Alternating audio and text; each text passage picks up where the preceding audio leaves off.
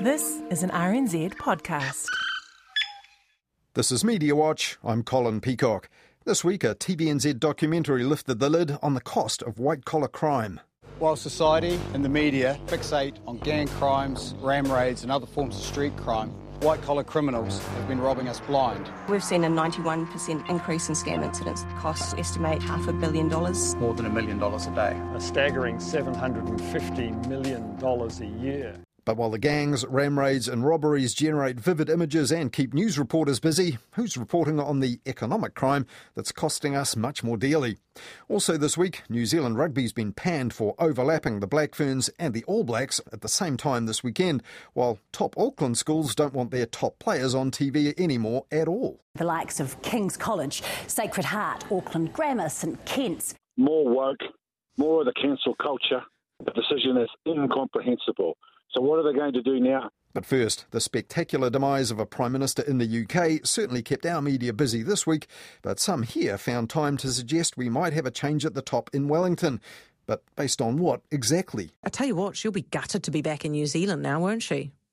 I mean, it's the one place she doesn't want to be right now. So she's gone to Antarctica, flown about 2 hours and had to turn around.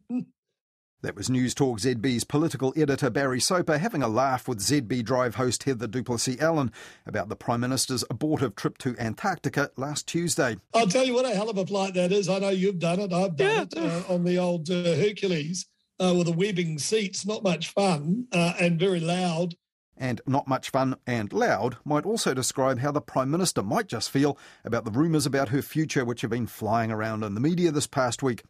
Now, the reason ZB's Heather Duplessis-Allen reckoned Ardern would rather be in Antarctica than Aotearoa was the political pressure piling up on her government, which was why Heather Duplessis-Allen asked her other half this last Tuesday.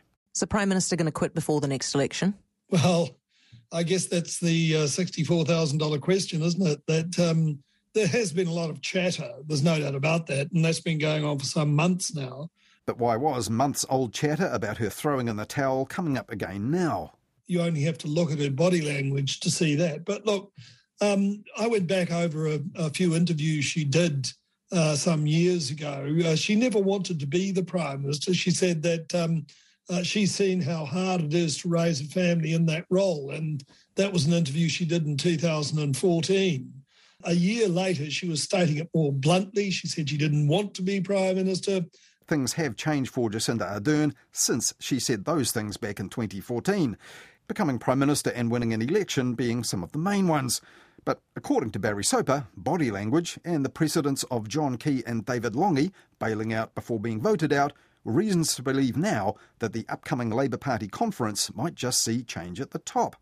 You'd have to be pretty brave to say that she is going to step down. But look, I think the idea of her going into the next election and being unpopular could well be too much for her. Have you ever been told by anybody close to the Prime Minister that she might not want to see it out?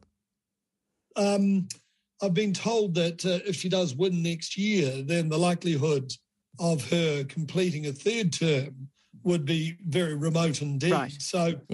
So if you were to try and write a news story out of that, it would be something like political editor guesses PM might step down soon based on body language and historical precedent, or maybe after the next election, according to one unnamed source.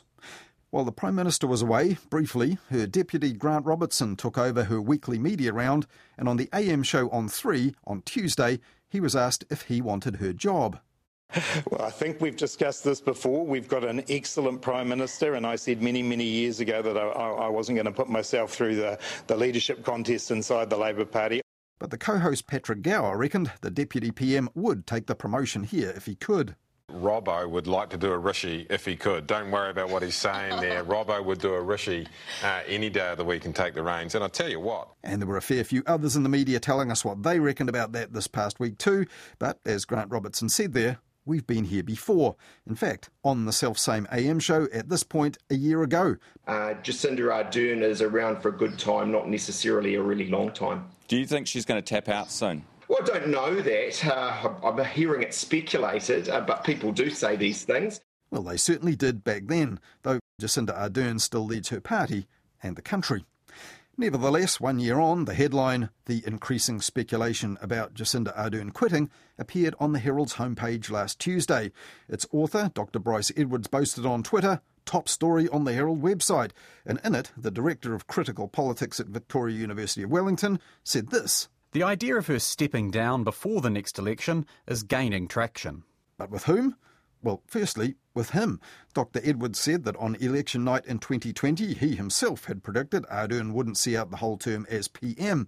And now he says it might still suit Ardern to get out of politics before things get even worse. But was anyone else thinking that? Well, Dr Edwards noted that the Herald's Claire Trevett confirmed rumours of Ardern stepping down had been put to journalists these days, though he didn't say by whom, and neither did Claire Trevett in her column in the weekend's Herald, in which she said they were wrong anyway. As things stand, she remains Labour's best chance in 2023 and is still more popular and trusted than any other leader.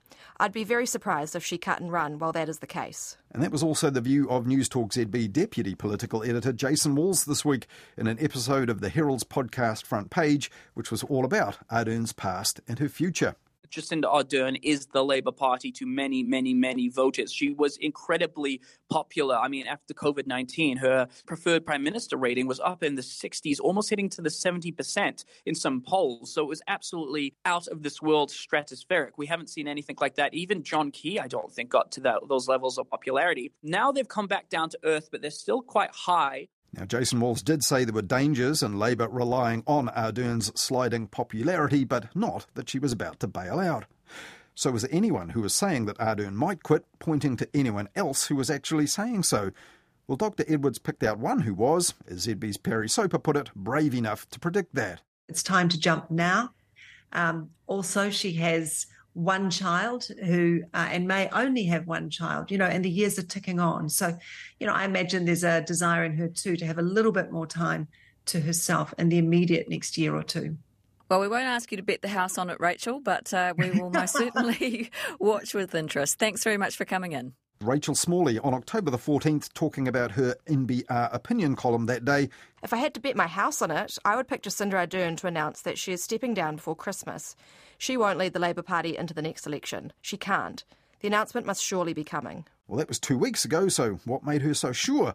Well, this week she returned to that theme on her Today FM show. She could stand down possibly as early as Christmas. And over the weekend, my phone exploded. People wanted to know if I had the inside word. What did I know? Did I get a leak from within the beehive? No, none of those things. However, it makes sense. And here's why I think Ardern won't seek a third term. And she went on to outline that stuff. The fact that the Labour caucus can more easily replace a leader, some unpromising polling, policy delivery problems and economic headwinds. And also, Smalley said, I don't think she's very good with numbers. She knows that. We know that. So I reckon she'll jump. But reckon is the operative word there. It is possible Rachel Smalley might be right, and if it does happen soon, it will be a closely guarded secret, and you wouldn't expect anyone who knew about it to go on the record in the media with it. But Rachel Smalley and others predicting it are just guessing and creating content while they're at it, even on a network which loudly promises news that moves us forward. Now, in the UK, there's been wall-to-wall coverage of its governing party there playing Prime Minister go-round lately, and the media are getting the message from the people there that it's the crises really affecting them that really matter. I just want to say what a waste of time, all of this. It's just a sideshow. You've got a war in Ukraine going on. You've got people who haven't had electricity, gas and water for 2 or 3 days. And all the economic and political glitterati can do in this country is waffle on something about irrelevant. Who's going to be the next Prime Minister? You are a disgrace. And there was plenty more where that came from for the media in the UK this past week. I took a look at that in Midweek Mediawatch this week on Nights with Karen Hay, and we also talked about more PR problems for the public media entity and how another radio host full of opinions every day insulted an entire country. Oh, I've already had a text from the Rwandan Honorary Consul, not a joke, telling me off for laughing at Rwanda. That's Midweek Mediawatch on the Mediawatch page of the RNZ website, our section of the RNZ app, or you'll find it in our podcast feed, available wherever you get your podcasts.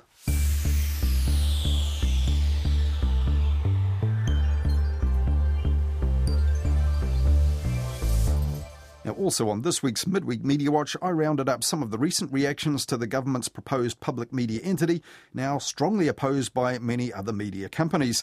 Though on last weekend's News Hub Nation show, NBR writer Dita Deboni made this point. Now, why can't the New Zealand taxpayer have its own entity that is only concerned with public broadcasting? I just don't see why the private sector are crying so much about it. They already get a lot of help. Dita Deboney has in the past worked out both the outfits being replaced by the new public media entity, TVNZ and RNZ, and she said that, in her opinion, TVNZ had strayed so far from the notion of public service broadcasting that it could undermine the new entity. But lately, the sort of documentaries which were once common on TV1 back in the day have been back in between Eat Well for Less and Coronation Street on a Tuesday night. A series of 8 documentary New Zealand films, funded by you via New Zealand On Air, have explored issues like online dating, privacy, autism, anxiety, and next week's one, Web of Chaos, examines the effect of online disinformation, an urgent topic that the media has wrestled with all year. And as Hayden Donnell now reports, this week's TVNZ documentary New Zealand doco also raised some questions for the media. Next time you have an egg sandwich, spare a thought for the humble hen. That's Mike McRoberts introducing the 60-minute story Foul Play, FOWL, back in 2004. That 1-2 combo of clock ticking and McRoberts' mellifluous voice hasn't been heard by New Zealand TV audiences in a long time. The presenter left the show a year later, and 60 Minutes has since stopped producing local stories. It's not the only documentary powerhouse to have shut up shop on local content in recent years. 2020, while still on air, mainly releases repackaged content from the US. Despite the continuing success of long-form journalism on TV1's Sunday, documentaries have been fading from New Zealand screens for some time.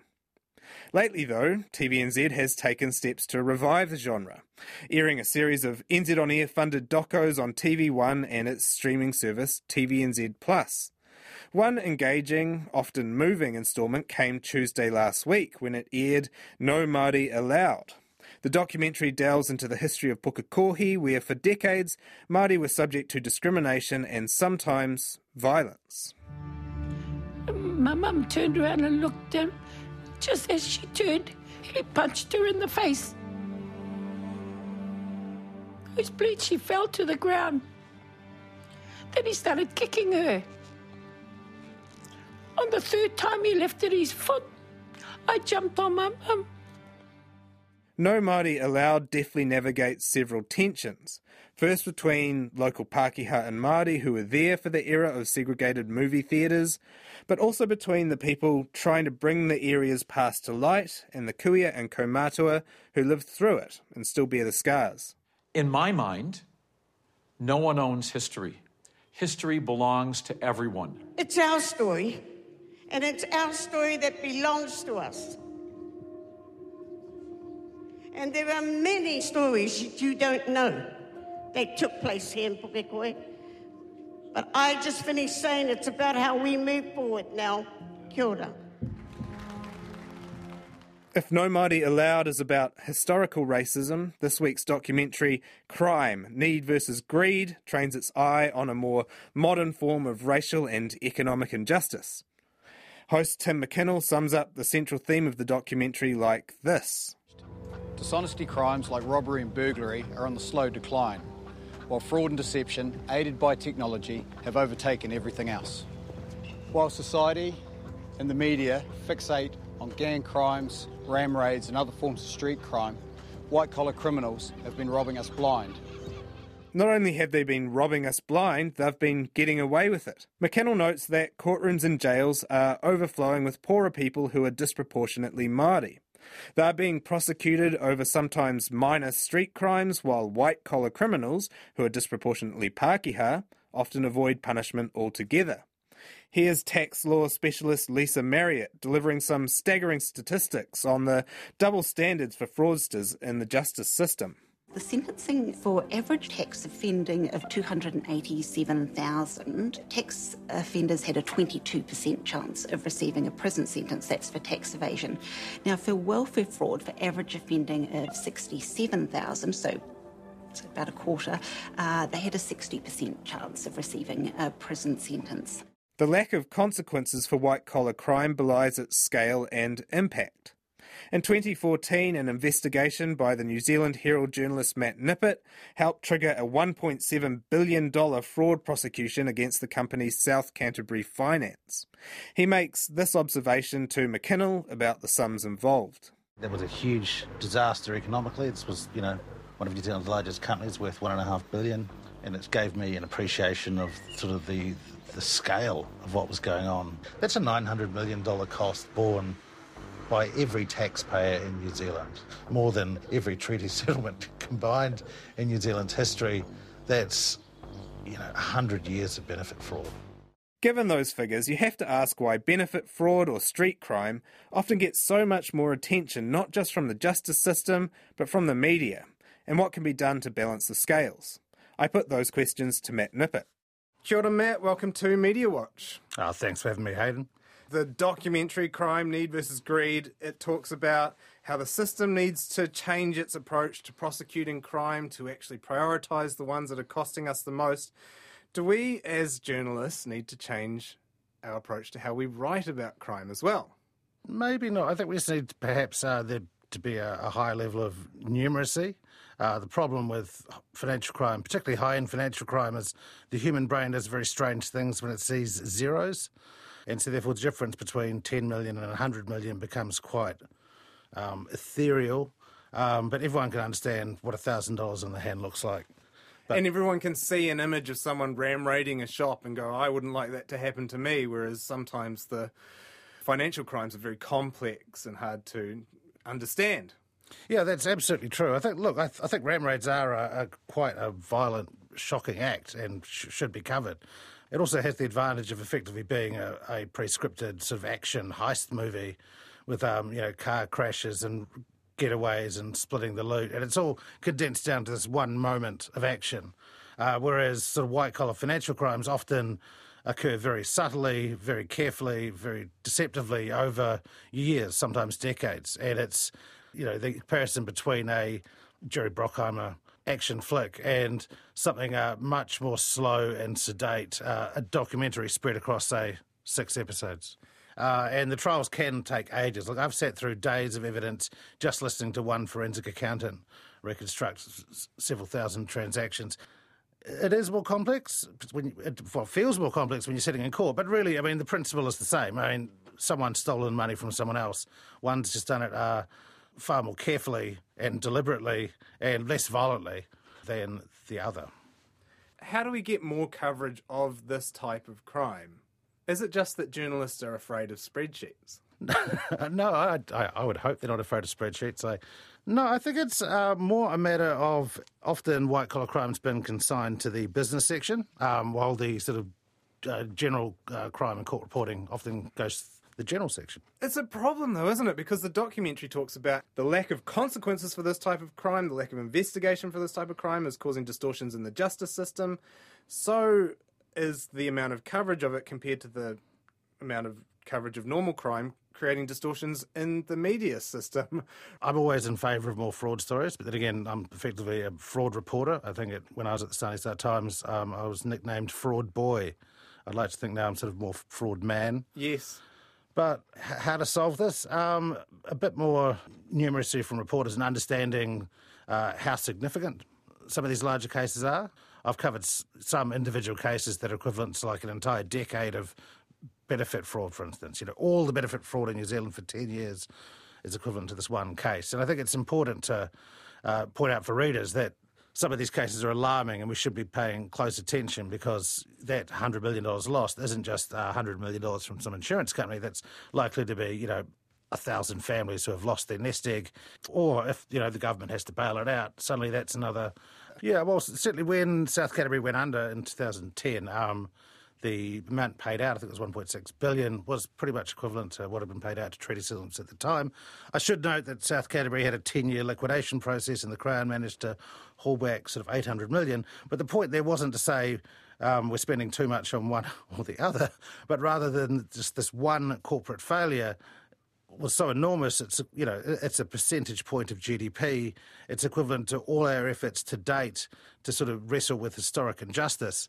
It would be really good to understand what led to this so you can hopefully prevent it happening again. And I think that's something regulators and authorities need to take on board as well, because letting a couple of those big cases slip through the cracks can have enormous consequences, far worse than a rogue gang of ram raiders.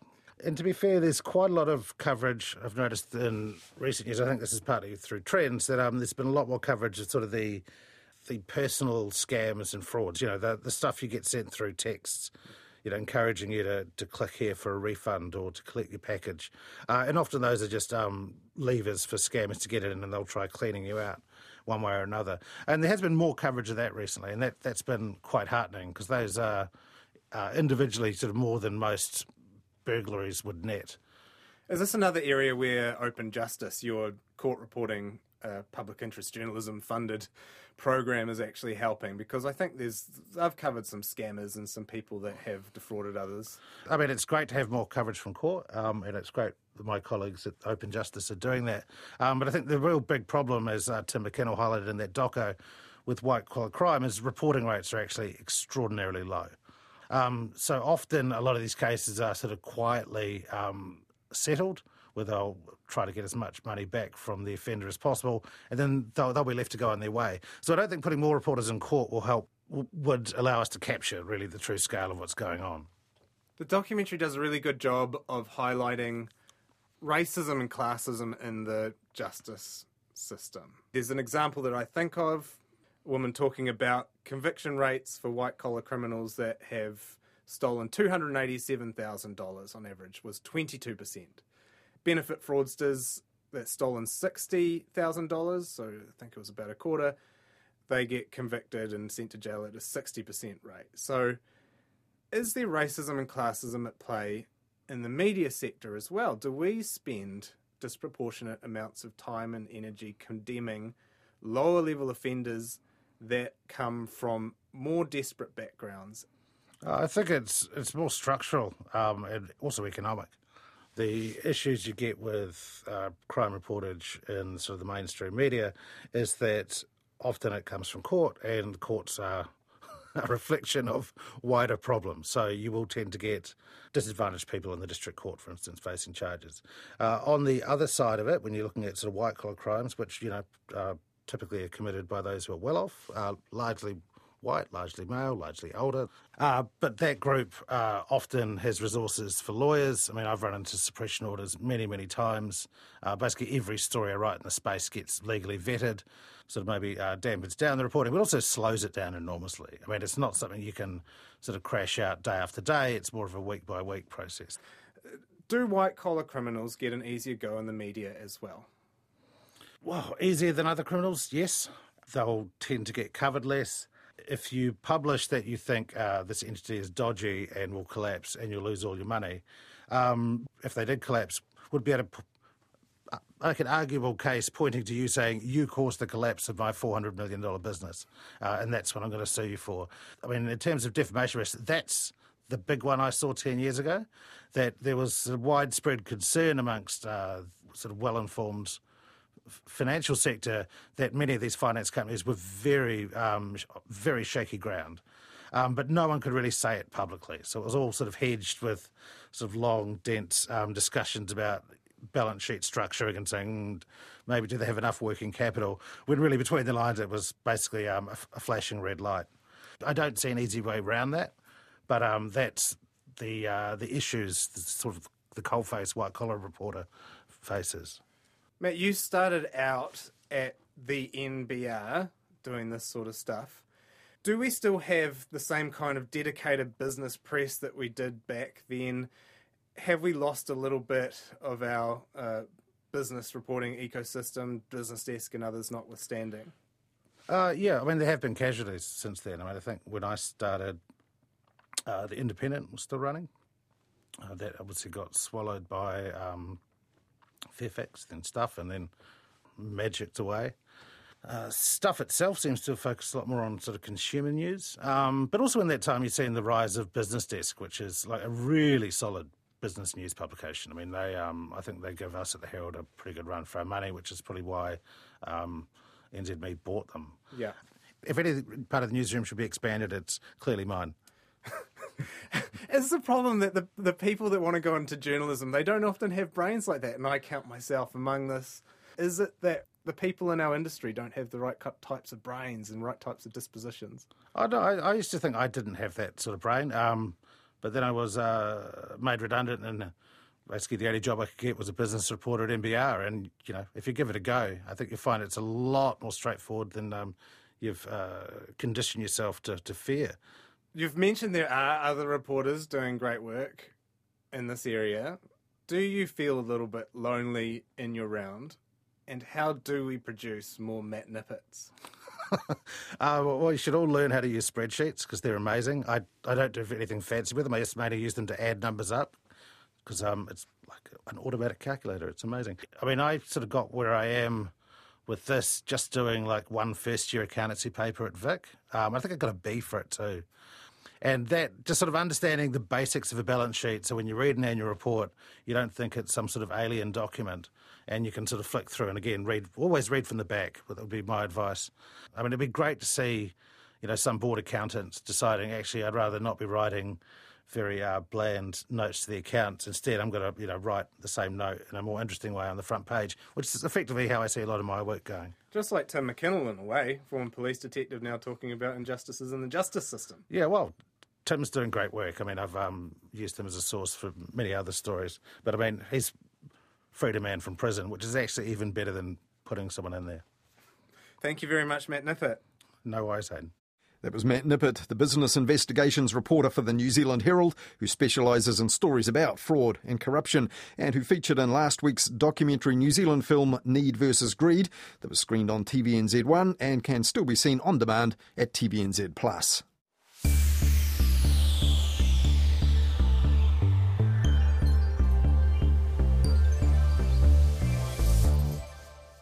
And finally this weekend on Mediawatch, when the Black Ferns kicked off their home Women's Rugby World Cup against the Aussies earlier this month, TVNZ's sports bulletin that night began, appropriately enough, with the crowd filing into Eden Park for the biggest game of women's rugby ever held here. Kia ora, welcome to sport. It's kick-off time. The Women's Rugby World Cup underway in New Zealand with 40,000 fans packing into Eden Park for the opening triple header.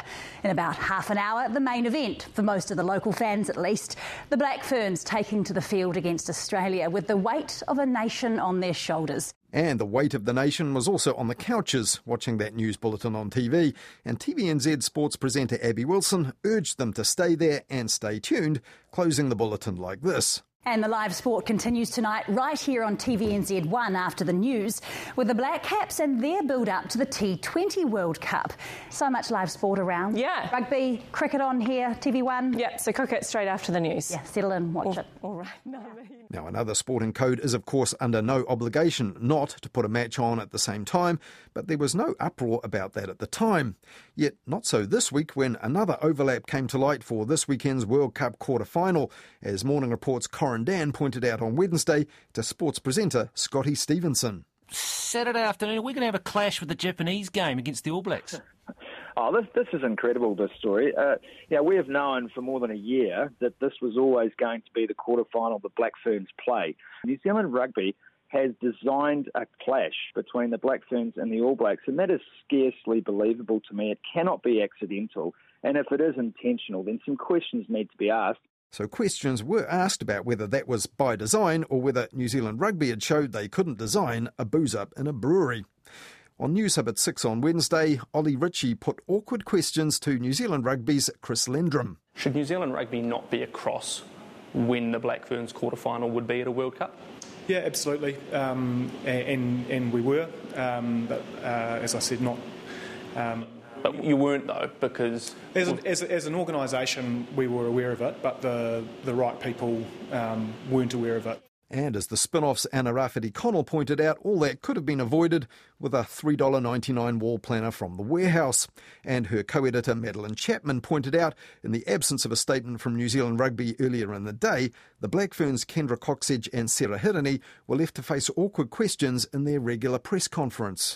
Who should people watch, the All Blacks or the Black Ferns? That's a silly question, isn't it?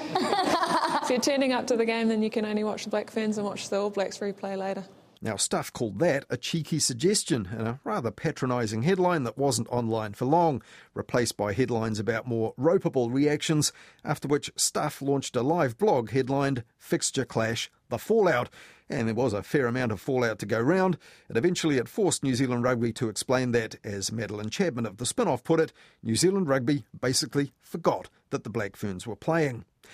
Now, while News Hub led their sports bulletin with that snafu, TVNZ only mentioned it in passing that night. They didn't take into account that the two games would overlap. Efforts were made to shift the Tokyo Games kick-off time, but Japan Rugby was unable to make it work.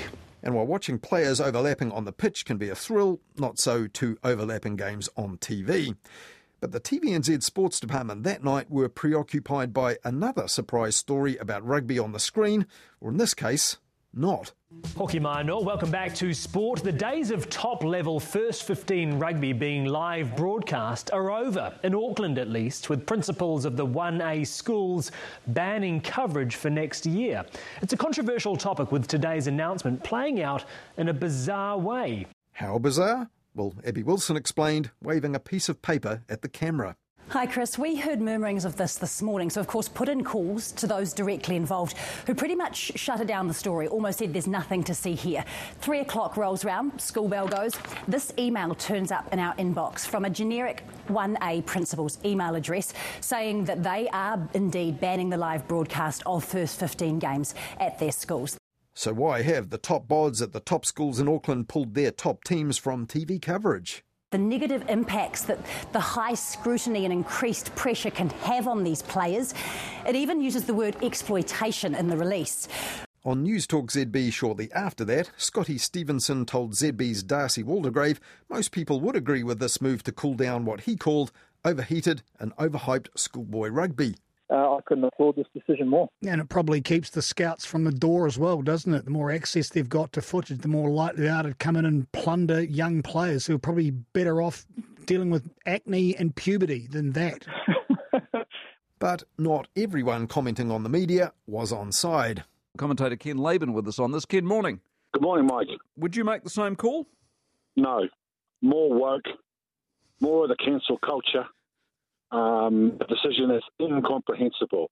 So what are they going to do now, Mike? If you've got a son or you and I have got a grandson who's playing and we want to watch him play and we send one of the family members down with a phone to record the kid playing, what are they going to do? They're going to get security now to have our family member thrown out of the ground. Now, no one was suggesting that, but the voice of college rugby, Ken Laban, went on to tell News Talk ZB he saw no harm in the TV coverage of the games. But discontent about live coverage on TV and online isn't new, and not just for Auckland schools rugby. 2 years ago, around 50 sports organisations did a deal with Rob Waddell's New Zealand Sports Collective Company, giving them exclusive sponsorship and marketing rights. Sky Television backed the project with $10 million over 3 years, and the online platform for this, Sky Sport Next. The Sky chief executive at that time, Martin Stewart, said this was a way to give back to our communities and support sports that didn't get a whole lot of media exposure. But other people didn't want kids' sport commodified like that. One of them was sportscaster Martin Devlin, who at the time said that he and other psycho parents, in his words, were prepared to even disrupt the broadcasts. Be warned, Sky Sport, you've got a psycho bunch of parents on your hands here. We got banners, we are going to go, okay? And what are you going to do to stop us? Call the police? You can't do that. I have every right to protest against this, and I will. Well, 2 years on, there are still plenty of junior sports on the Sky Sport Next platform, even though Auckland's principals have now decided it's a mistake for their first 15s. And speaking of mistakes, the All Blacks head of professional rugby, Chris Lendrum, informally called the NZR's Mr. Fix-It in the media, told News Hub this after eventually explaining their All Blacks Black Ferns scheduling error. It's only a mistake if you make it twice, right? I think we're testing the boundaries of that saying here. Not exactly an attitude you'd expect to hear from any professional sports person, only those in admin perhaps who act in error. Well, that's all we have for you in Mediawatch this weekend, but we'll be back with more on the media after the 10 p.m. news next Wednesday night with Midweek Mediawatch, talking to Karen Hay on nights, and then back again with more Mediawatch at the same time next weekend here on RNZ National.